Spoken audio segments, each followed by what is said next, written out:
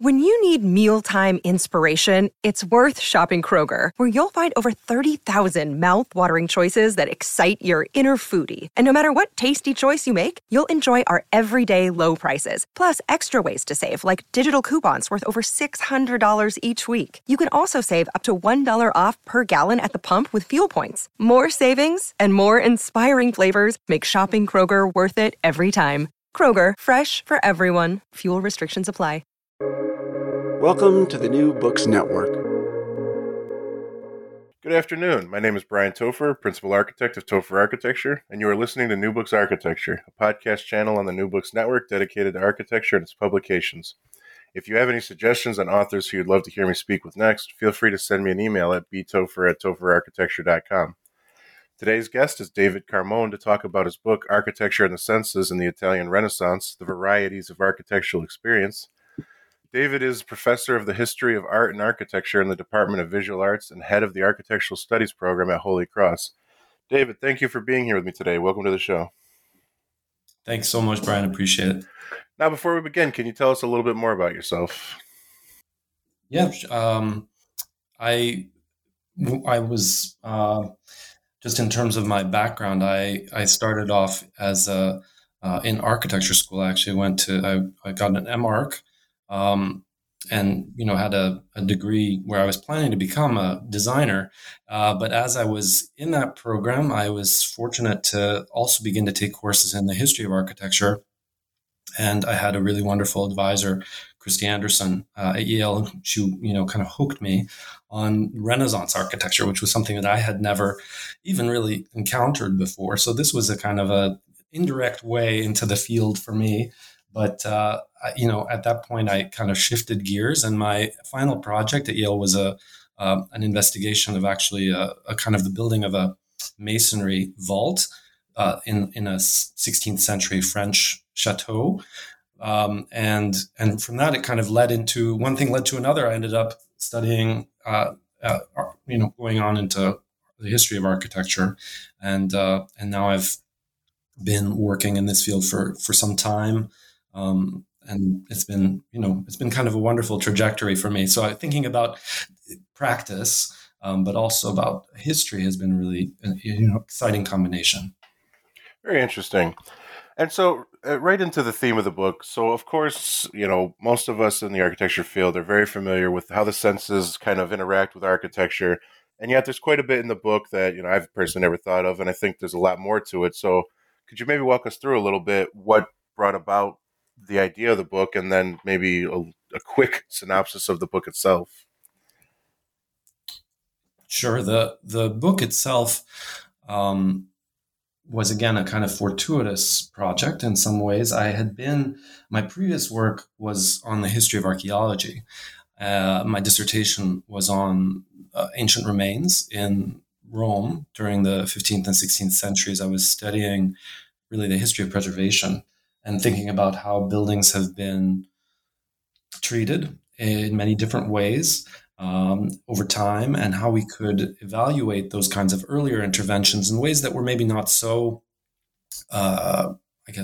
harsh, in the sense that we could understand potentially how they might have reasons to intervene in the way they did. And in fact, that they were also thinking about preservation perhaps in a different way than we do now. But that, again, it was really an exciting way to rethink a lot of assumptions about how, what we how we understand preservation to work.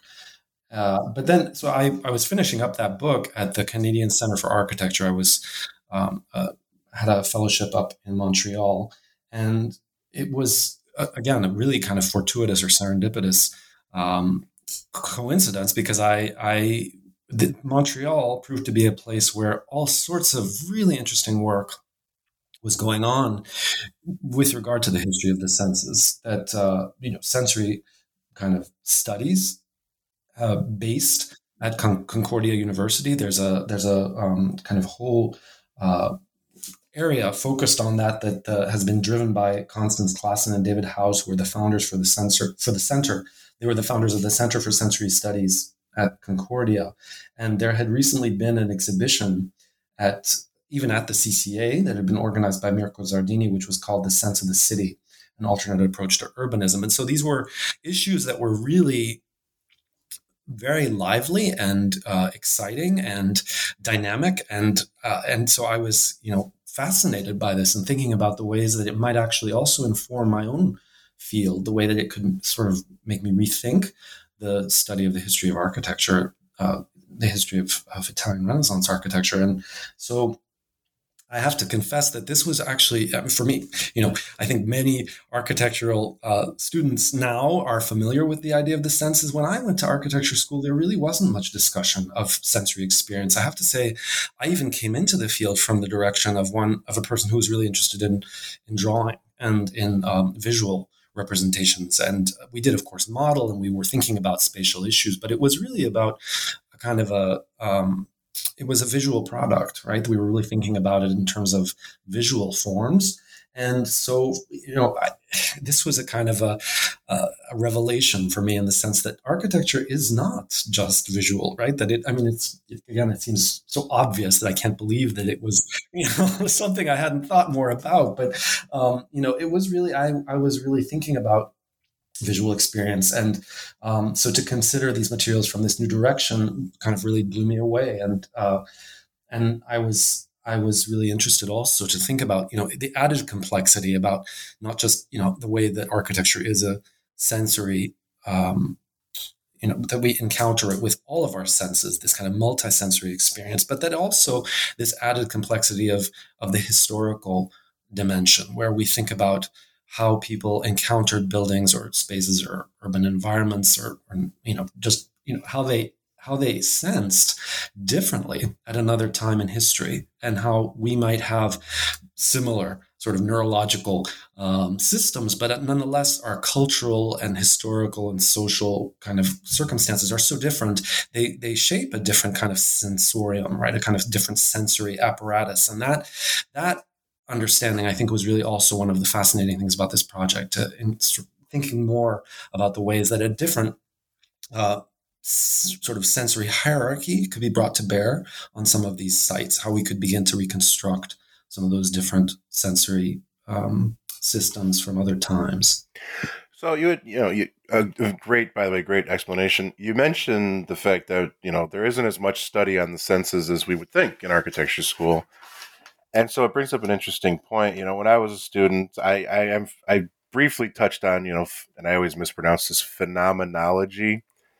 Right. But again, I think, and in your book, you actually go into quite a bit of detail into quite some of the others. And of course, I don't want to quiz you on all of them, but, you talk about empathy theory, actor network theory, ecological psychology.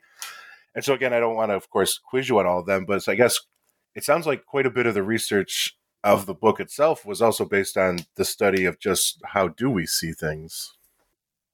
Yes.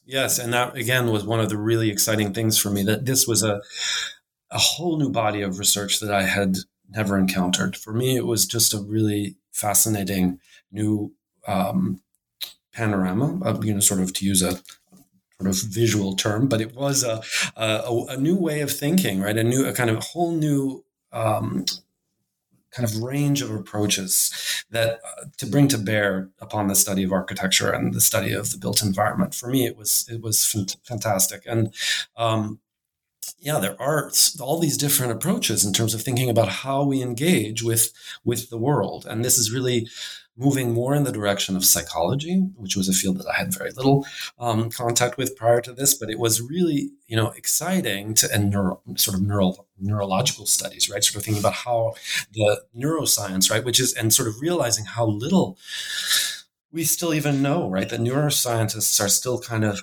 plumbing a lot of this information, trying to understand how the synapses work, how our bodies respond, how our senses operate. So none of this is really definitive yet, but there are different modes that we can explore in terms of thinking about how to understand or how to try to gain a better understanding of this interaction that is so much part of our just every day, every moment that we live. And so, phenomenology was just like you were saying, it was a word that had been bandied around a lot in architecture school, and it had heard many times, and I also had a hard time pronouncing this idea, right? This phenomenological sort of investigation was one that seemed somewhat pretentious and sort of and not really very productive. But the more that I began to investigate it actually, I found it fascinating as a way to. I mean, it is simply about the idea of how we experience, right? How the phenomenon, right, the in the world, but that is an approach that was that became popularized in the 1960s and the 1970s by Christian Norberg Schultz, who was a very prominent phenomenologist and who did some really interesting work in terms of thinking about how to bring history back into architecture school programs, right? Thinking about, history being kind of problematic with the advent of modernism.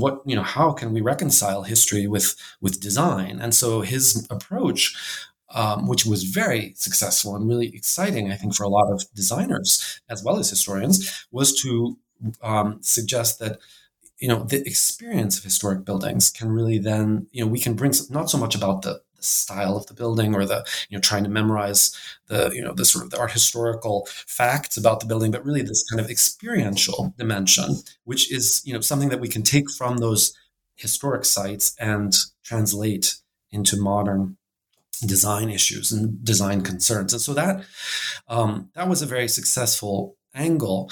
The problem, and this is what I kind of go into in the book, and was something that I found also extremely interesting to think more about, was the way that he did it was there was one really interesting review of one of his works that pointed to this issue actually in a really kind of provocative way, to say that Norberg Schultz's position was one that it sort of presumed a kind of universal experience that all of us share a very kind of uniform, and to at least that there's some sort of equal dimension, right? That he could say that his experience could really stand for all of us, and not just in the present, but also sort of projecting back to other times. Which, if you begin to think about it, is a really kind of a leveling effect, and doesn't really get to the complexity and nuance of sensory experience and how it is shaped so much by not only individual backgrounds and interests, but also by historical circumstances. And so to try to step back from that universalizing tendency, which I think that was what really was the concern about phenomenology for historians, was the challenge of this book, and to try to recuperate in some ways this more particularized experience of people at specific times and specific places, which are distinctive to those environments and are different. I mean, that's what makes them so interesting, is that they're so different from the ways that we experience these places now. So that was sort of and so that was phenomenology was one of the sort of bugbears that I had to confront in this project. But it became a really interesting and exciting dimension, and I really think to begin to think about these theories. And these theories can really help you explore these aspects, which are, again, really unresolved and open-ended. Right. And so, of course, we've been talking a lot about the very obscure and esoteric part of it. And so I'd love to kind of dial into some of the more specifics. Now, of course, we just won't have enough time to get through everything. There's a lot of great images and discussions in the book. But there's one in particular. So I've this book has a lot on all the senses that I haven't heard before. But there's one particular I've actually never read in any book where they talk about the idea of smell. And so, of course, I'm going to pretend I didn't read it. But you have a very good discussion on how the religious community and buildings actually utilize smell, as it is kind of the most mysterious of the five. I'm paraphrasing a little bit. I'd love to hear your thoughts on this, but. Yeah, no, thank you. I'm really glad that you bring that up. And this is something that I've, again, it was an aspect of this book that kind of took on its own life while I was working on this, the thinking about smell as an aspect. I mean, for me, again, sort of the senses in general, other than sight, where, I hadn't really dwelt upon them very much. I mean, I really hadn't in terms of my own architectural training. and even, going into the graduate school, right into the history of architecture, I was really focused on vision. But then, smell as a sense is probably the most maligned, right, of all of the senses. If we have at least in the Western hierarchy, right, that there's a kind of a sensory hierarchy, we think of smell as the kind of disposables. I mean, if, and you can ask people sometimes, which sense, if you had this is like one of those party games, like which could you live without, right? I mean, everyone can kind of live without smell. I mean, smell, it's nice, but it's not like, it's kind of, it's not nearly as important as sight, for sure. And so, to think about smell was to think also about why is that we don't value smell in our society? Why is smell kind of maybe even almost considered impolite, right? Why do we even try to sort of skirt this issue? I mean, it's considered, not appropriate an inappropriate topic. And so that was a really interesting aspect for me to explore and to go back and look at this earlier material and to think about also in the Renaissance, in the Italian Renaissance, in the 15th century with Leon Battista Alberti, who's writing this big treatise, which is maybe kind of really the cornerstone, right? The De Edificatoria, which is the kind of cornerstone for modern theory, the first treatise since Vitruvius. That is an amazing mine of materials, and he talks at length about smell. He's interested in smell and thinking about how we need to control smell. That smell is a really significant aspect of human experience, and it shapes the way that we understand the built environment and the world around us. And so he's trying very hard to impose certain kinds of boundaries upon the ways that we experience smell. And that in a way does come down to, I think that's kind of a shift we see that's one of the reasons why this time period is such an interesting one to explore, that this seems to be the formation of that kind of a way of thinking about smell, which has then come down to us in the present, where we do kind of, like the kitchen is supposed to be like the smelly part of the house, or right, the bathrooms. We keep those like, and they're well ventilated and far away. And, you want to, that all this control issue about the way that we encounter smell in even our domestic spaces is something that Alberti is very clear about. And so then to look in this chapter, which you were referring to in the book, which is about a specific site in northern Italy called Varallo, which is it's called the Sacro Monte, which is literally the holy mount of Varallo. It was a pilgrimage shrine that was built in the late 15th century by the Franciscans. It was the first of a series of different shrines that were built in this kind of model, which were intended to reconstruct the Holy Land in Europe, in Italy, in a place that would be more accessible for pilgrims who are traveling, who are trying to do this, this kind of heroic journey of getting to the Holy Land and visiting these sites. Instead, this was more local. And so, they set themselves this incredible task of trying to reconstruct, right, to somehow resurrect, right, the sites of Jerusalem, and not just of Jerusalem, but all the sites, the kind of these sacred scenes, the stories of Scripture, to reconstruct them in a way that pilgrims could actually inhabit them, that they could go into them, that they could, be there and see it happen, and not just see it, but smell it and taste it and touch it. And, the Franciscans were the ones who invented the nativity scene, right? St. Francis is supposed to have, come up with that idea. And so that you could pick up the Christ child, right? That you could cradle it in your arms. We have, there are texts that talk about that. And so to kiss the baby and to interact very intimately. And so this site, Varallo, beginning to look at it and thinking about all these different senses, and especially smell, was an amazing thing, because it showed, as I began to explore this material, it was clear that the Franciscans were thinking about smell in a very sort of pointed way. And that as the pilgrim moved through these chapels, they're individual chapels that are set across a very verdant, green, beautiful landscape overlooking the mountains, they would be immersed, right? They would move into this chapel and they'd be immersed in this kind of sensory experience. And then they'd leave this chapel and be out in a kind of green space that would then actually, as they came into the next chapel, right, the sensory experience would be heightened again, right? This kind of awareness of the way that our senses are, after we're in a place, especially smell, we become habituated to smell. We don't recognize it anymore. We kind of don't pay attention, but moving back and forth and back and forth and back, it like constantly renewed this experience, the kind of the novelty of this experience. And so thinking finally, I talk in the book about these 3 particular chapels at the end of this trajectory, which you can imagine would have been kind of grueling.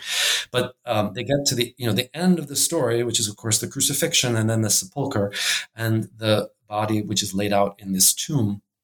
And these monks have reconstructed, just like Jerusalem, right? There's this tomb that the pilgrims are supposed to bend down, right? So they have to, like, their bodies are forced into this kind of reverential position, and they enter into this dark space that is absolutely has no ventilation. And this is like the tomb at Jerusalem. We have descriptions, right, of Franciscans who were also in charge of that site and who brought people in. So they knew what they were doing, right? There was kind of, these Franciscans knew what the site was like. They had experienced it in the Holy Land, and now they were rebuilding it. And so this space that is dark, that has no windows, that has no light except for artificial light, which would have been all candles and torches. And the descriptions that we have of these, travelers who say that the sepulcher was a kind of a asphyxiating experience, right? Because it was filled with smoke and it was dark, or there are these flames, right? But otherwise it's like the walls are blackened and sooty, and it's very hard to stay there, even for a very short amount of time, because the smell is so strong and so bad. Great. Very intense description, but very appreciated. And so, of course, again, as I've already hinted at, there's so much more we could be talking about, but in the interest of time, I'd like to close this by asking, since the book's come out, what have you been working on next? What project is in your future? Sure. I'm looking at right now. I'm teaching a course. The first time that I've taught this course, actually, it's the first time it's been taught at this college where I teach at Holy Cross. The introduction to the environmental humanities, which has been really exciting. I mean, it's been really, really fantastic to do this. And, we've been speaking with we've had different visitors come to talk to us about their work, but also just, reading a lot of really interesting material that has to do with, of course, the Anthropocene and the new, this kind of question of the changing era that we are in, which is shaped so much by human interventions, and how the world itself is now, kind of at a geological level bearing the imprint of human activity, and the sort of connect all this anxiety about, whether the climate change and what we're doing to the world and to our environment, which is of course so pressing for so many people. And for me, it's really, I think it's kind of been a call to think more about what we do as, thinking about the built environment, right? I mean, that the built environment is inseparable, of course, from the natural world, and what we do to the natural world, perhaps the most significant way that we intervene is by building and by shaping the world around us. And those things can't be separated from each other. I think we have a tendency to kind of think of these things in opposition, that humans are, these bad forces that are against nature. I mean, what we do is destroy this kind of natural world. And so this has been a challenge to kind of rethink the relationship between humans and the natural world, and the way that we interact and understand the world around us. And this is where I think history, again, can be a really potentially very useful and exciting source for us to think about, because and there's new work that's being done in this direction, which is thinking about how people began to examine the natural world during this time period of the 15th and the 16th centuries is sort of the beginning of natural history, and how people are chronicling and documenting and examining closely the natural environment, and thinking about it, contemporary with these new interventions, new thinking about architecture. So my new project, it's sort of a long way around to explain this, but it's, I'm beginning to investigate this idea of how the origins of natural history in the Renaissance, and how it can be tied to the origins of a kind of an architectural history that's being shaped at that time, that these two things are parallel and intertwined, and that the way that we think about buildings that comes out that's derived from that period is really interlinked with the way that we think about nature. And so I want to explore that further in this new book project. Oh, can't wait to read it someday. Great. Well, thank you. Well, great. I want to thank you for taking the time to speaking with me today. Thank you again very much. For everyone listening, the book is Architecture and the Senses in the Italian Renaissance, the Varieties of Architectural Experience. To everyone listening, thank you and have a great day.